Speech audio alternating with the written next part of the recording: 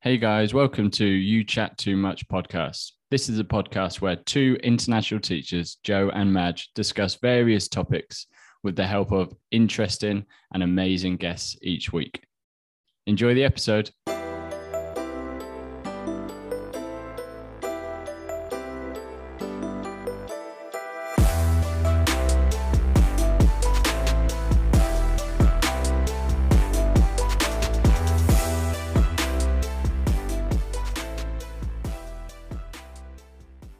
Hey guys, welcome back to You Chat Too Much. This is episode 3, and today we're talking to a new guest, not a returning guest, but a new guest in Charlie, and we're talking everything about mental health as much as we can cover in our short time, and everything to do with mental health and specifically to do with men. Madge, how are you today? Yeah, I'm all good, mate. I just kind of wanted to come up. Do you know how many episodes we've done, Joe? In total? We've done 3 seasons. Well done, but that's not how many episodes. You can't come more past than 3. I think we did 10 in the first. Did we do 8 in the second? That's 18, and we're on our third now, so 21. This is our 21st episode. All right, so we're on episode 22. Why is that so significant? Can you remember? No, I can't remember. I sent you something on Instagram a while when I think we did our first episode, and there was a stat that said 90% of podcasts don't get past 3 episodes, and if you get past 21 episodes, you're in the top 1% of the world. Do you remember that? Boom. Look at that, top 1% in the world. I remember sending you that. You were like, "Yeah, we're definitely gonna do 21 episodes." That was when we did our first 1 or 2 episodes. Because I was just thinking it was just going to be one season wonder. So congratulations, mate. Yeah. Well done. At least you're in thanks top 1%. So much, and congratulations to you. Yeah. I don't think I've ever been in the top 1% for anything in my life. Well, what an achievement. Well done, Madge, as well, for coming along on this journey with me. Putting up with you for that many episodes. All right, let's introduce our guest then. So I want to introduce Charlie. First episode with us. I won't completely say what he just told us just as we were about to start, but he didn't even realise we did a podcast. He's going to go back and start listening to all the episodes now. But anyway, Charlie, how are you? How's it all going? I'm not too bad. Yeah, it's been a good week. I'm not doing too badly. Yes. I think your PR team needs to sack. They're the ones who make. I don't know why I don't know about your podcast. I did think when I'm a history and politics guy, and so when you say I've never been in the 1% of anything in my life, my instant thought is you're a Western European professional. You're definitely in the 1% of earners in the world. Absolutely, easily in the 1% of earners in the world. He's probably 1% spender as well. Definitely, he'll be up there. We got to check our privilege, as it were. We are massively privileged. But yeah, I don't want to rant on about that. I love that. No, I love that. I do. Well, it is good to achieve 2 things maybe in one episode, but maybe not as much the second one. But yeah, I like it.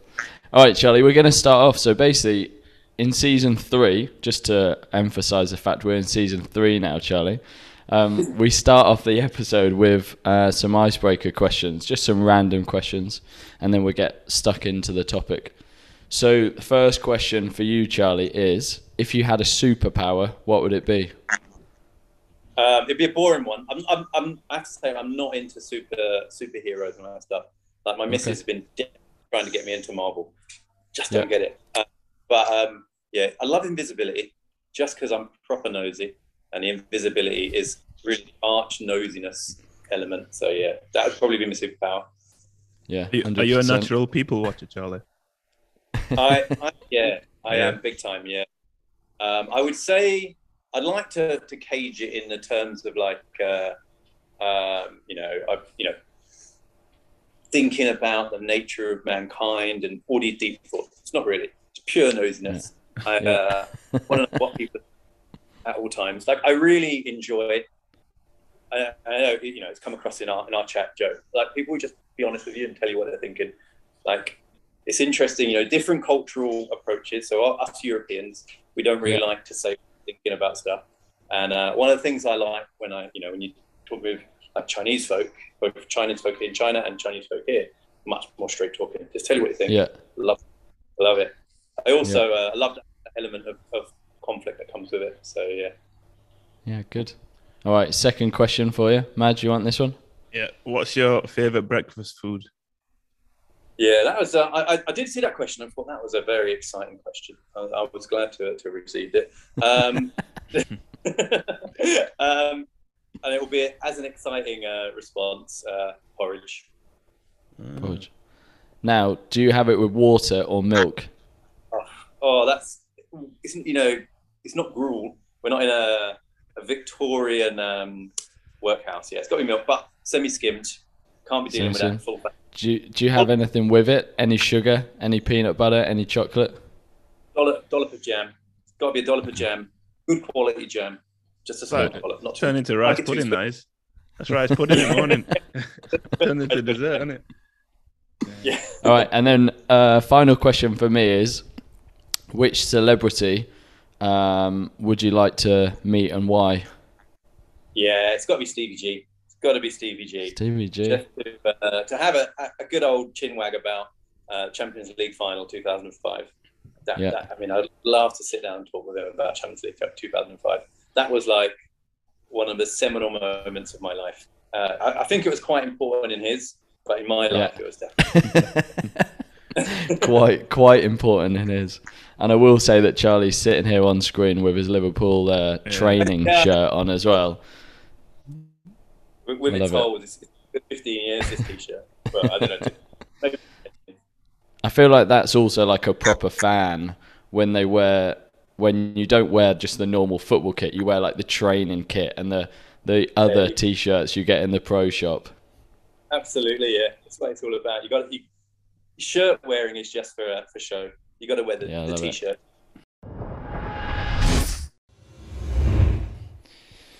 All right, so I think this one's going to be a good one because I know Charlie's going to be happy to speak on this, and I think the point you make, Charlie, about being upfront and honest, I think that's a big part of what we're going to talk about today related to mental health. I'm going to start off today just kind of talking a little bit about our initial question, which is why do men struggle to speak about mental health? And obviously me and Madge, in season 3, we wanted to try to start with like a question, and by no means is, do just men struggle to speak about mental health, but that's kind of the approach that we want to look at today in the focus group. So, Madge, do you want to start us off? I mean, what's your initial thoughts to this question and where you think today's episode is going to go? To be honest, I feel a little bit uncomfortable about this topic because I can't really not relate to it, if that's the right word. And we could talk about that later, but I think why do men struggle about mental health is it's probably cultural norms. I think it's difficult for men to talk and then they get put into that box. I think men are getting better at talking about it, especially like the friends that I have around me. I think people are quite comfortable. I think it is if you ask the right questions and are willing to listen, I think that conversation can happen. But but then I have friends on the other hand who would avoid it at all costs. Yeah, I think that's going to come up a lot today in terms of just that openness and the willingness to listen as well. And I think as well we're going to see a lot of like crossover links to what we were talking about with social media and then like money, because we spoke to Glenn about like expectations and things like that, and I know that's something that will come up today. To start off with some stats.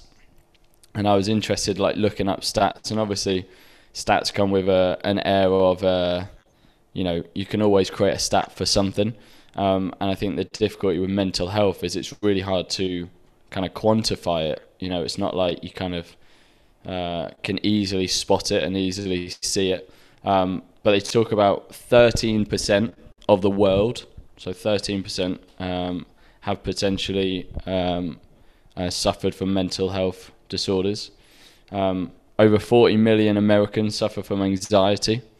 And then I think something which is very relatable and topical to us as teachers it's over 13%, nearly 14% of the youth, so 12 to 17-year-olds, report suffering from at least one major depressive episode, anything related to being low, depressed, lack of interest in doing any type of activities. So, I mean, Charlie, I'm going to go back to you about the question as well. Is what are your initial thoughts on this question? You know, when we posed this question to you about coming on the episode, what were your initial thoughts on it? Yeah, I mean, I think when I first think about that question of why we as men struggle to talk about it, I think it's often the case that we struggle to. It's not so much that people don't want to talk about it, but they just don't know how the entry point of that conversation goes. So we kind of work ourselves into patterns of conversation, don't we? And those, you know, revolve around like work and sport and these kind of things.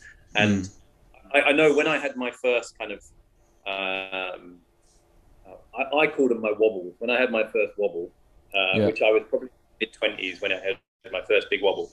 And then I remember talking to my football team about it, and all the guys were like completely comfortable to talk about it. None of us had ever spoken about anything to do with mental health before. And I realized it's really just to do with having an access point to a conversation. And actually people were much more comfortable to talk about it. And some of them had periods in their own lives of difficult mental health, and they hadn't really talked about it. And I think there may be a generational thing as well. You know, I'm in my 40s now. And I think when I grew up, we didn't talk about mental health, only mental illness. So it was either you're fine or you're completely ill. And there was no notion of the kind of in-between elements. And I think as a society, we've definitely got better at talking about the in-between elements. That you can be somewhere between fine and ill. You can be mentally under the weather or you know, equivalent. And I think that's a real leap forward for us. And I think to talk about mental health as opposed to mental illness, I think has been a big change. Yeah, I think for me as well, like, I think you've hit a few things there. The kind of mental health conversation is definitely getting bigger. I think as teachers, we are talking about it a lot more in school. I think where we still kind of struggle sometimes is also to bring in about teachers as well, and kids, and then parents, and kind of bringing not even just as specific to the students, but kind of bringing that full circle. And I think this idea of like mental health compared to mental illness is interesting as well, because, you know, we teach, you know, as PE teachers, me and Madge, we teach about like the kind of health triangle: physical, social, and mental well-being. And mental well-being, one of the clear things that, you know, one of the first points on the exam is like, if you have good mental health, that means you're able to control your emotions, which is such like a massive broad term. And it comes down to like even things like, you know, having any form of anxiety to events or things happening or going outside or meeting up with friends. That is that like initial small scale idea of like, you know, mental health. And it's stuff that everybody goes on with. And like I said, when you had that conversation with your football team, you realise that everyone else has probably had those similar episodes or wobbles, which I love the term for, at some point. Madge? Yeah, I just wonder if, you know, those stats that you reeled off earlier, I thought the numbers would be higher than that. I'm actually quite surprised at that low. And then what Charlie just said about the in-between, I wonder if the stats that are put there, like the 13, 14%, if that's diagnosed mental health, you know, like that's been diagnosed by someone, because it's now common to know a lot of people who are dealing with mental health. But like what Charlie defined it, like the middle, that is mental health, but it's not diagnosed. Is that still mental health? So then that's why I think I was surprised when I heard about those numbers. I thought it'd be a lot higher than that. So I wonder if it is on that definition. Yeah, I think I would agree. I mean, when I saw those numbers, I thought, well, you know, I know even from like a friendship group, it's way more than that, or anything more, and in school it's way more. But I think the difficulty is that you're trying to diagnose something which for some people, it only gets diagnosed if you go and seek medical help. But you can quite easily live your whole life with mental health issues or concerns without kind of like ever diagnosing it or going to the hospital or even going and speaking to a professional. But that might be like a kind of constant battle that you work through, or that you have worked through. And I think that's something that, again, we're talking more about later today. I mean, for you, Charlie, a question for you is like, when you talked about the first time you kind of felt like you had like a wobble at 20, what was that, if you don't mind me asking? What was that like thing where you kind of had that wobble? What was the main crux of that? Yeah, so for me, in terms of as an experience, so I guess you at the time that it initially happens, you only know it as an experience, and then later on you kind of process it and make sense of it. So that first wobble really knocked me for six, because I didn't understand what was happening. So for me, what happened is I was in the middle of an Easter holiday, and that will become salient when we talk maybe later on about triggers. So it was the middle of an Easter holiday, and I remember one evening just being overcome with a sense, like a completely overwhelming sense of anxiety, and not understanding at all where that was coming from. And at the time, not grasping, is this physical? Is this emotional? Is this what's caused it? Retrospectively, I understand what was taking place. But at the time, I remember I called the Samaritans, because I was like genuinely in mental distress. Like I didn't know what to do. Like I didn't know who to call, what to do, what to say. I had no sense of that is what it feels like to have an episode, and no sense of where it come from. Like it seemed at the time to have come out of the blue, that I was fine, and then suddenly I was like having this period where I felt this intense anxiety, this intense feeling of wanting to run away, and nowhere to run away to. And retrospectively, I think I understood it, or understand what was actually taking place, and that there were a series of triggers going on. But at the time, I didn't know what it was, and it hit me absolutely hit me six. And at the time, you kind of get this kind of secondary element of thinking that you're going mad, or everyone experiences things differently. For me, I had this experience of thinking I was going mad, like genuinely thinking I was going mad, because, to bring it back to what we were talking about before, I only understood it in terms of you're fine or you're mentally ill. And therefore, if I wasn't fine, then I was mentally ill, because I only understood it in that kind of binary notion. And so therefore, I saw it as, I'm mentally ill, I'm going mad, this is like the worst thing in the world, and I'm going to end up institutionalized. Like that is what I was thinking at the time. So yeah, it was super scary.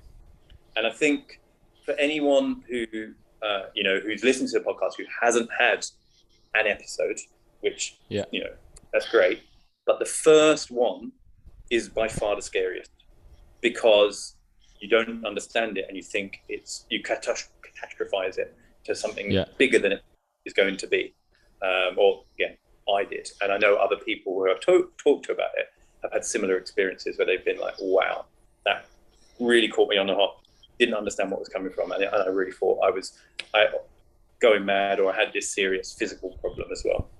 I mean, I looked into more and more, just for my own thing, and also for making sure I was saying the right things as well. And depression as a whole is a mood disorder that causes a persistent feeling of sadness and loss of interest, and can interfere with your daily function. And I think my first experience of that was through a friend that, like, I realized they weren't coming to work, and it was like an ongoing thing which I didn't understand anything about at the time. And it was only then when I was able to speak with them, I actually ended up a few years after, like moving in with them, and while I was still working in Norfolk, and for me, I just had to realize about the levels of like anxiety, levels of depression that can happen from a trigger, and that was a trigger from bereavement, like really awful situation. And you talked there, Charlie, about like triggers, and triggers for everybody is completely different. But the bit that I was really interested in was about that idea of like your daily function, and you just struggle to do daily things. And that's also what they talk about with young people, having these MDEs, these major depressive episodes of just like unable to do absolutely anything, low interest, can't be bothered to leave the house.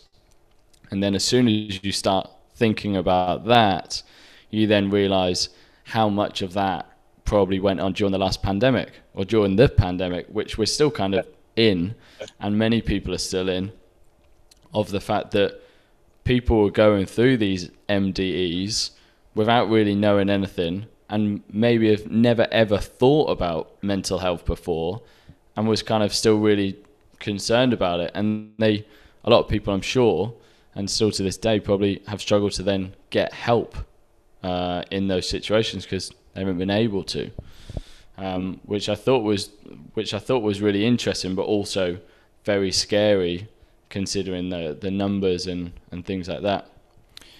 One thing that I wanted to draw attention to was that point that you made, and I put this in our notes as well, about this vicious cycle. Talk to me about like the vicious cycle, because I've definitely had that before, and I'll talk about my kind of experience in terms of that kind of vicious cycle. But what does that vicious cycle mean to you, Charlie, when it comes to those type of situations? Yeah, and so I guess for me, there's a couple of elements to my vicious cycle. And when I'm managing now my improved mental health, I'm conscious not allow it to happen. So, or to try not to allow it to happen. So for me, there's a couple of elements. One is that when I'm going through a period of poor mental health, I'll retreat away from people and things, but I know that retreating away from people and things makes me feel worse. And so there's a kind of vicious cycle there of retreat, don't do stuff, but I know that actually I always feel better when I am doing stuff, when I'm active, when I'm engaged, when I'm seeing people. But obviously, so that's one aspect. And another aspect is the fear of the fear. So for me, again, what happens is I get anxious, and then the secondary anxiety about the anxiety. And I think that's probably one of the things I've got much better at understanding, is that I still have anxiety, absolutely, but I probably am less fearful of the anxiety, because I now know that it won't be forever. You know, at the point that it's happening, it's horrible and intense, and like I wouldn't wish it on my worst enemy. But I think now, having gone through several episodes and relatively better than I was, I think I can understand, well, it's not going to last forever. But, you know, in that first episode, you know, that's my life, that's me, I'm done. And then you kind of understand, okay, it won't last forever. And then the fear of fear diminishes. But I think that can be a big vicious cycle, that fear of fear, for me anyway. Yeah, and I really appreciate you saying about how you're managing your mental health, because I think that's also a massive misconception with anything to do with mental health. And it even happened with the friend of mine who I was working with, was as soon as he came back to work, the impression was, oh, you feeling better? Good. All right, let's go again. Like, you know, it was like it was, you're healed. And that's obviously not anything of that isn't the case for anything related to mental health. And those triggers could be anything, and they're not going to give you an advance warning, and they're not going to allow you time to prepare for your absence or anything like that. It will just come on you. And I think as an employer, that's hard to take sometimes as well. Yeah, and I think we shouldn't always compare it to physical health because of differences, but like, you know, there are times when the analogy does hold up. And I think sometimes the analogy of those massive moments are like a broken leg. You know, it's like that will get better, and you weren't going to have that massive moment forever. That bit will get better, but the kind of background is like a chronic back problem. It's always there. It's always going to be there. You manage it. It will get. There'll be times when it gets worse, times when it gets better, but it's always going to be there. And that's how I kind of think about it. It's like you manage it in the same way that you would manage a chronic back problem physically. It doesn't go away. It doesn't always probably trouble you, and you can still, as much as possible, do everything that you want to do. You just have to kind of be aware of it. Yeah. I mean, I wanted to share, and I know Madge is going to be able to kind of chip in here and ask some questions about this for both of us as well. But my kind of first experience with anything to do with really mental health was probably, I mean, I want to say it was more recently, but I'm sure like if I start to really think back, that there have been times when I've been younger thinking about it, and I think there's two sides to it. One is like mental health.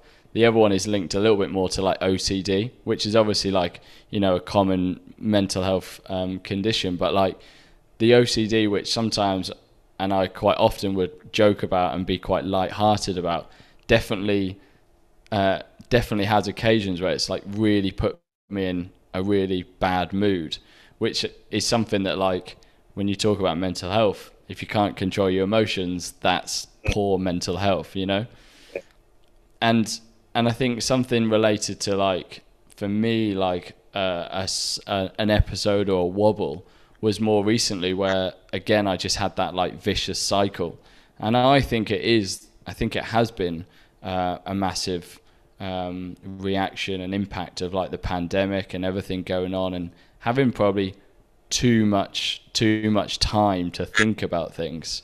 But yeah, that vicious cycle that you spoke about of being concerned, being anxious, being worried about this, or for me it's about like expectations on myself, whether that's like with work or social or performance or anything related to I've always just got to, I feel like I would be letting myself down with certain things or letting other people down, and I think that's the point as where we kind of had a little chat randomly when we were playing golf, which opened the conversation and dialogue about mental health in the first place, of being like, where do those like really high expectations come from, and why do we put them on ourselves? And that could start with sport, could start with work, or just like friendships. And I think that's something that I will continue to manage. And Madge is one of those people who kind of keeps me in check and chats with me about that as well. But that's kind of my experience of like my kind of mental health story, as it were. Yeah. Thanks for both of you talking about it. I've just been interested in listening to you.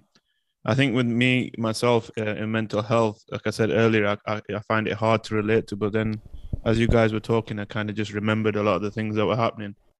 I think from the age of like 17, 18, I was surrounded, my close circle, there were a few people who were struggling with depression to the stage that they were on medication. So including my dad, he was diagnosed depressed and was on medication for a while.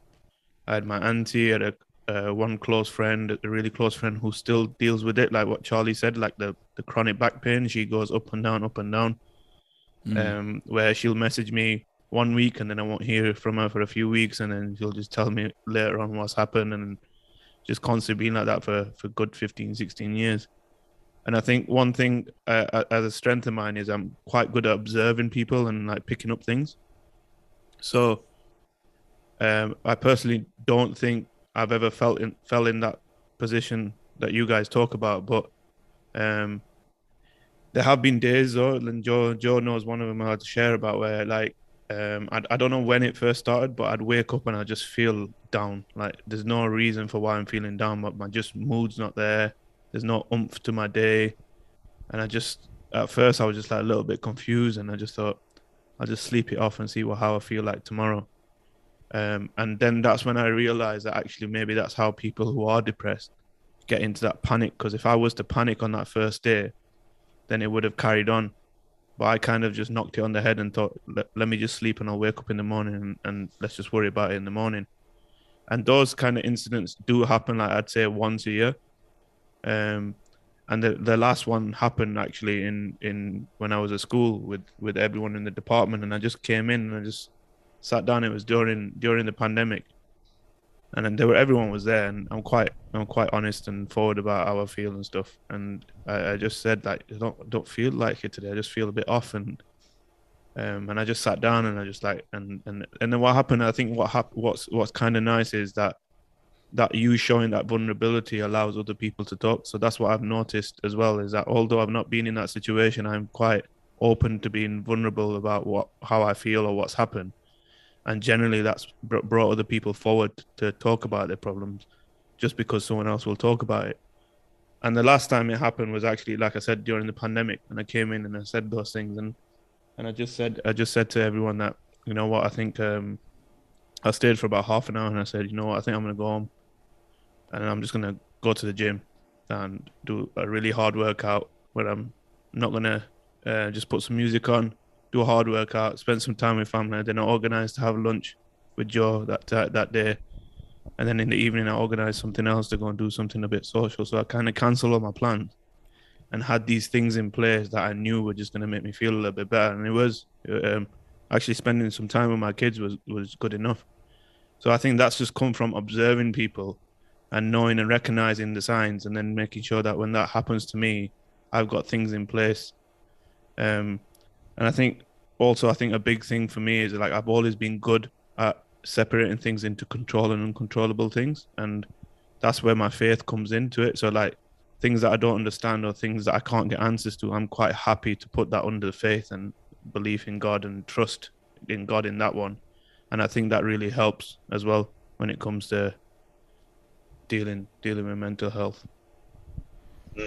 I think, Madge, what you're saying about the having the things that you can do that you know will make you feel better, I think that's massive. I think that's huge. And I think people who struggle with mental health throughout life, that's one of the biggest parts of the coping plan, is to say, you know, I know what my triggers are, I also know what my, calming aspects or whatever you might call them are. And I know if I do these things, it will make me feel a bit better and get me back on track again.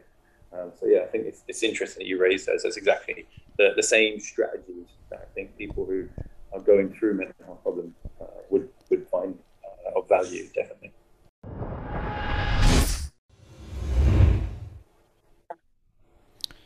So we've spoken a lot today about like triggers, and I think for me sometimes one of my triggers, which I think I've always kind of had, but maybe emphasizes it's emphasized sometimes, and it has been during the pandemic and things like that when I've thought more about it, but is like the expectations that I have on myself.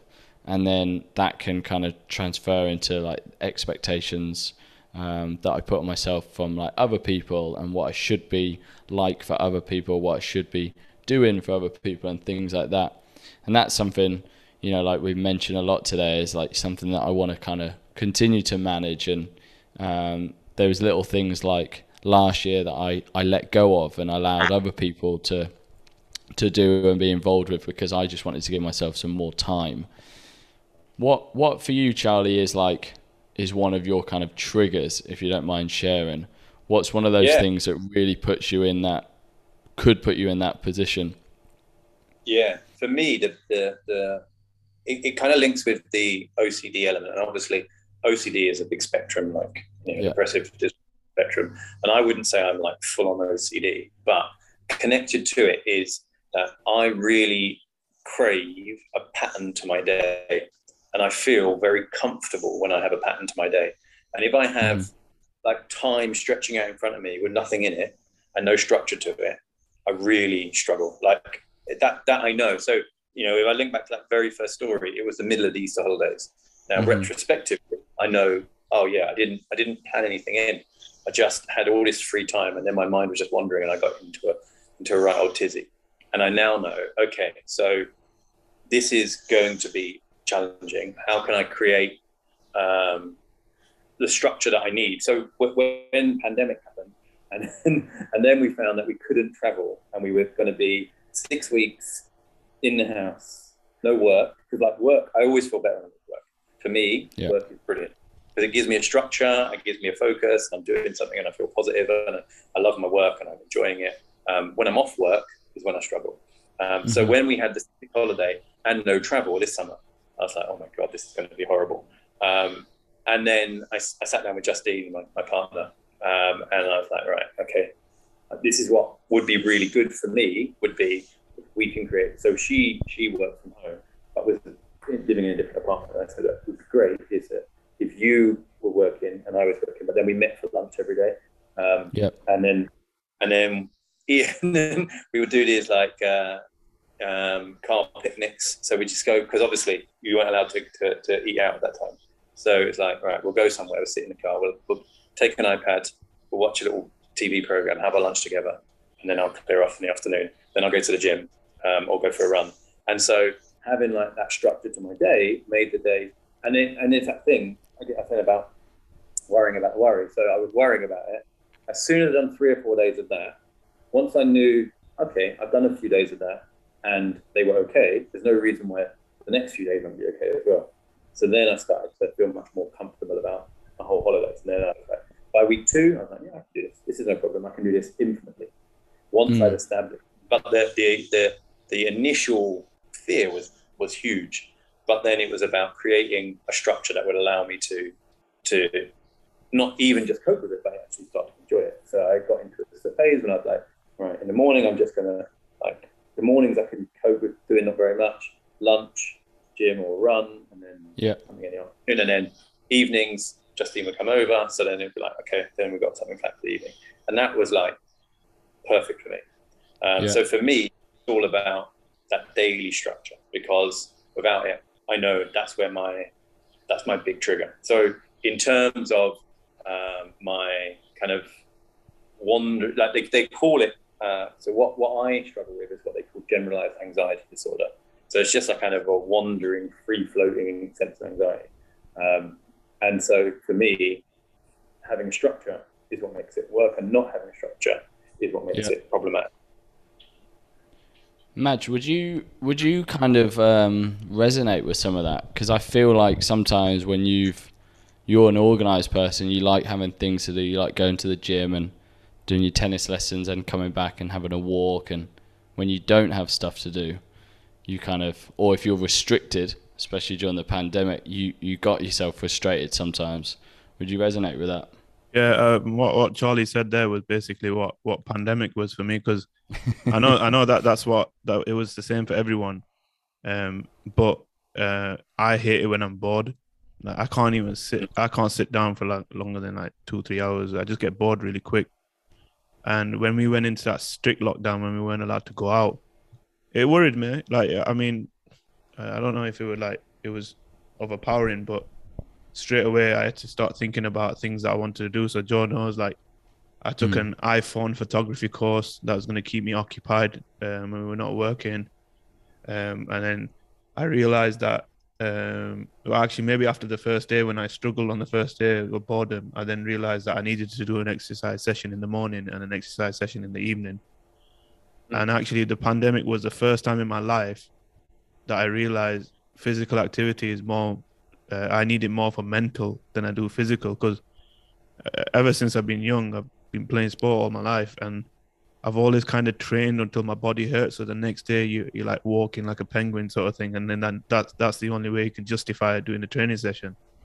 But actually, during the pandemic, when those things were taken away from you and you weren't allowed to go outside, I actually realized that physical activity, I need it more for my mental than I did for physical. So that was like the first time I noticed that.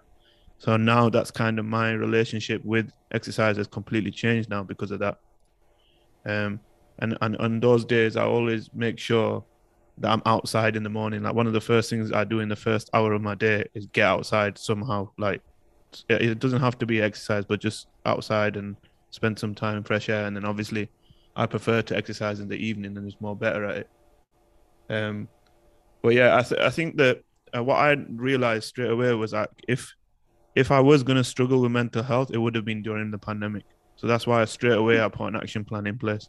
And you're right, Joe. Like even on the weekends, like I always make sure that I've got things to do. And Joe knows I get quite frustrated if people try to restrict me in that sense. So it's just trying to.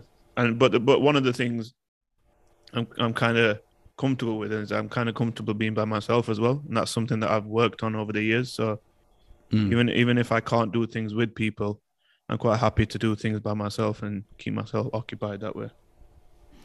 So the point that I want to make to finish this episode off today is something that relates to what we were actually doing in school this week, which was called Empathy Week.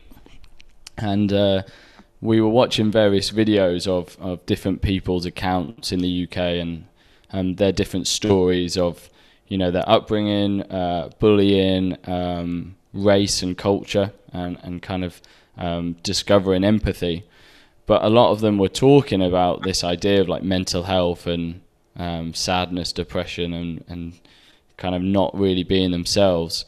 And one thing that I thought was really, really important is something that I think we always need to work on is this idea of like you've got to be happy with yourself before making any change. You know, you've got to be comfortable with yourself before making changes. And that's something, you know, not doing things for other people, doing things for yourself and being happy with that and being really comfortable.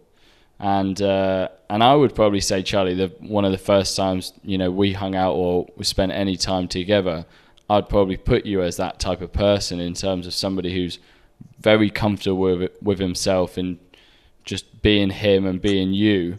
And I think that's credit to you, and whether that's something that you work on as well. But I always admire people who are like uber confident and just are totally unique or totally themselves and are quite unapologetic about it. And I think sometimes perception-wise, some people think like I can be uber confident as well, but I think that's something that I have to really work on and probably put on a bit more of a front. But I mean, what would you say to that, Charlie? Would you agree with that in terms of being happy with yourself first before you change anything else? I'd absolutely agree with the idea of being happy with who you are first. Yeah, absolutely. I think it's very difficult to engage in any significant or meaningful change if you're not on a kind of steady footing with how you feel about yourself. In terms of kind of I probably, I'm sure it's true of everyone, I've probably come across more like, I know who I am and I'm confident who I am. I think I know who I am. I think like all of us, there are times when we think, I wish I could be more like X, or I could be more this way or more that way. You know, I think all of us struggle at times with who we are in relation to our friends, in relation to our peers, in relation to our colleagues, and we kind of perceive ourselves often, I think, differently and more negatively than is the reality. You know, I think we often have. I've been listening to. There's a really good podcast. I mean, probably not as good as yours, but it's a really good podcast called Hidden Brain, which I would recommend if anyone's interested in kind of mental health aspects, or in psychology in general. It's like a psychology show. And one of the guests he had on was talking about this idea that we always exaggerate the importance of, or we always exaggerate how we think other people perceive us. You know, we think other people spend a lot more time thinking about who we are, full stop, than they do. You know, so we make a comment that's slightly off color or slightly mistoned or a joke that falls flat, and we're like, oh my God, that's terrible. I think I'm a right dick. That other person has probably not even picked up on it. And if they have, are much forgiving of us than we would be of ourselves. And I think to come back to this point that you made about empathy, you know, what she was saying is that if we could learn to see ourselves as other people actually do, not how we perceive them to we would feel much more confident about ourselves, because people are more empathetic of one another than we often give credit for. And so what we do is, I think, and this isn't her words, this is kind of my view of it, would be that we see ourselves, we're very willing to give other people the benefit of the doubt and to accept them for who they are and to embrace them with all of their weirdness and foibles. But then we think other people are going to judge us and say, okay, well, if we were to apply the same level of non-judgmentalness that we are applying to other people towards what they would think of us, we'd actually probably be in a better state. We'd actually probably see us more positively. I think that for me is important aspect of empathy, is try to be kind to ourselves, and in understanding that other people probably are giving us much more slack than we think they're giving us. Yeah, great words, Charlie. Like that. There was Maj, were you going to say something? Yeah. I mean, this, Joe. Like, there was a time when I was in Egypt, and I was kind of like a little bit, I wouldn't say fed up with life, but I was kind of at that point where I kind of needed to do something about my life. I think a lot of people would call it like a midlife crisis, or, I mean, obviously that was quite early on. I don't think it's a midlife crisis, but I can imagine people like just worrying and panicking, and that's what is termed midlife crisis. But I'd say that in Egypt, I had a lot of time by myself. Like, one of the things I realized was a lot of things that I enjoyed as a person, as a human being, weren't there. So it was taken away from me, not just because like there were no social sports or very limited social sports, and people were kind of at my age, same level, same sort of sense of humor and little things like that. And I think I spent a lot of time inside my head having these internal conversations about what I wanted. So when I left Egypt, knowing that I was coming to Malaysia, I was like really focused and really determined, because I was like, I know what I want, I know what I need to do, and I get it done. And I know that I keep repeating this to you, Joe, because I kind of think that when you have these conversations with me, it always reminds me of those conversations that I had with myself then. And I just think, and I always keep saying to you, it's just a process that you need to go through and kind of work it out yourself. But before you ask Charlie that question, I actually wrote down 3 things that I think for myself that have really helped me. And I think the best way I would describe why I feel so strong about how I feel, like, it's not the right word, but I feel like I'm well prepared for mental health because I've worked on it. I've never had it, if that makes sense, because of what I've observed. And I feel like how you build your body to be strong and fit, I feel like you need to do that as well for your mental health. So there's going to be a question for you, Charlie, later. But I think there's 3 things that I've wrote down that really helped me. And one is accepting yourself for who you are. And in previous episodes, I've talked about my identity as a British Pakistani and how I felt in society in the UK growing up with the racism and the cultural differences and where I am now. And even talking about friendships and accepting what friendships were like then and now and all those sort of things. I think I had those conversations and I worked out and just accepting myself for who I am. And that gives you that little bit of confidence that once you accept yourself, you feel quite, you feel a bit bulletproof. I think that's the best way to explain it. I think second, happiness. And we talked about happiness in a previous episode as well. And I think my version of happiness is to do things day to day, and other people's version of happiness is to kind of delay and save for something. And I think because, and as we've said, when you do have those episodes of making sure you put things in place that do make you happy, help you prevent having those episodes. I think because I live like day-to-day happiness, I think that's what helps me get through a lot of the things. And the third thing, which is sometimes a controversial statement, but I think looking after yourself first, I feel is one of the most important things, because that is a very selfish statement. And even if I've got a family and I've got a wife and I've got kids, I feel like I can't be good for them if I don't look after myself. And now I'm very comfortable in doing things and saying things in front of anyone, where before I wouldn't. I'd be like, people would judge me, like Charlie said, people might judge you, people might have a perception of you. And give you an example is, sometimes I feel like I'm surrounded by people all the time. So I'm a teacher teaching kids, and then I'm in meetings wherever, and I just need an hour or 2 hours to myself outside in a restaurant or a coffee shop or wherever. and that just sets me up for the rest of the day. And I do that. I put that into place so that I always make sure I look after myself. And like I said, making sure I start my day right, and that sort of thing is like looking after myself first, making sure that I'm good, and then I know that I can be better for other people. So I have a question for you, Charlie. Like, because we work with students and mental health is such a big thing now, we're definitely more aware of it. What would you say, like, after your experience of some of the things that you wish you were taught or discussed, people talked about when you were younger, maybe taught in schools, or skills that you might have needed after your experience? What would you kind of recommend or advise for the younger people? Yeah, I think things have changed massively, hugely, and in like I said when I was earlier on, like when I was growing up, it was you were mentally healthy or you were mentally ill, and that there was no kind of notion of the kind of the huge grey areas in between of from kind of the having a bad day right the way up through kind of episodic issue up until full on mental illness. And I think for me, what's got miles better is that we talk to the student about mental well-being and about what we can do. Now, you talked about it really well, Matt, about training yourself in mental health.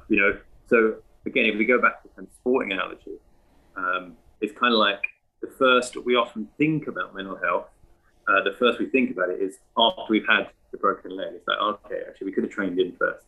We went into some really difficult. We were matched up against Claude Makelele in midfield, having never run a 50 meters, and it's like we go to these really stressful scenarios and we haven't trained for it at all, and no wonder they hit us like a bomb. And actually, if we do work with young people to train them in, this is what you do to mentally help maintain mental health. So I know that as a kid, we never spoke about the link between physical and mental health, not a single time. And I know that our kids at school, and I would always say to them, like you were saying earlier, that your mental health and your physical health are so connected. Like I'm really straightforward with my kids. I do something every day, like sport-wise. I'll run or go to the gym or play football every single day. And I say to them, not to do with my physical health. Like, my physical health is fine. If I didn't do anything for 4 days, my physical health would still be fine. So yeah, to me, just to kind of recap I waffled a lot of words, which is what I do. But the two big things I would have said were, one, that we talk openly and honestly with kids about the grey area that exists between health and illness. Yeah. And secondly, that we teach them to have like a toolkit and training in how to be mentally healthy, and don't wait for something to go wrong before we start to solve it. Yeah, I think that's spot on. I think as well, your comments about like physical health being just like a part of mental health, or basically just activity being a part of, is very, very important, because I think that's a big thing that Madge talks about, including myself, is that it's so important just to be physical, but nothing to do with physical health, but it's all about that mental health and just having that release. I mean, going back to our question about why do men struggle to speak about mental health. Obviously, we've got 3 guys here that aren't struggling at all, but I suppose the point we want to try and bring up today, and the point we want to emphasize, and we've all said this, is just to be kind of open and talk about it. And it's something, by no means am I a pioneer in, because I think, Charlie, you're one of the first people, aside from Madge, who I've kind of brought it up with. And it was just random how it kind of happened. And obviously it sparked a lot more conversation, and including this conversation. And I think the more people feel comfortable about having that conversation, and supporting people when they are opening up and having that conversation, is really important. Because the last thing you want is, if somebody does open up, that you kind of shoot it down, or just don't listen to it, because that puts you on that spiral and vicious cycle even quicker. It spins you around even more, So yeah, thanks so much for talking about it today, Charlie, and being so open and things like that. we are going to finish with some quick fire questions. And I don't know whether you've seen these yet, Charlie, but I want a super quick answer. All right. So, what's your favourite place of all places you've ever travelled to, and why? Barcelona. I love the city. I love the beach. It's got the hills. It's beautiful. Food's great. What's the best piece of advice you've been given? Best piece of advice? It'll pass. It'll pass. Nice. And tell us one thing that's still on your bucket list. To go to a test match in Antigua, England, West Indies, at Viv Richards' home. That would be awesome. I've always wanted to do the Boxing Day in Australia. I've done that. We did the Boxing Day in Australia 2013. It was terrible. We got absolutely bad. We were 4-0 down in the series by the time we got there. But it was like, that was bucket list. And then after that, we were like, right, we need to do Boxing Day in South Africa, and we need to do Antigua test. So yeah, those are definitely some bucket lists. I love that. Love that. Charlie, thanks again for today. Thanks for sharing with us and your time. Yeah, no, it's been grand. Thanks so much I appreciate you being so vulnerable as well, and everything that you talked about. I'm sure it's going to help other people as well. So nice one. Cool. Thanks a lot. Thanks for your time, guys. No worries. Cheers, Charlie. See you later. Bye-bye. Bye. Hi guys, thanks for listening. If you like the podcast, go ahead and subscribe. Share it with someone if you think they might enjoy it, or if they might learn something new. If you have any comments or would like to join us on an episode, email us at youchat2much@gmail.com.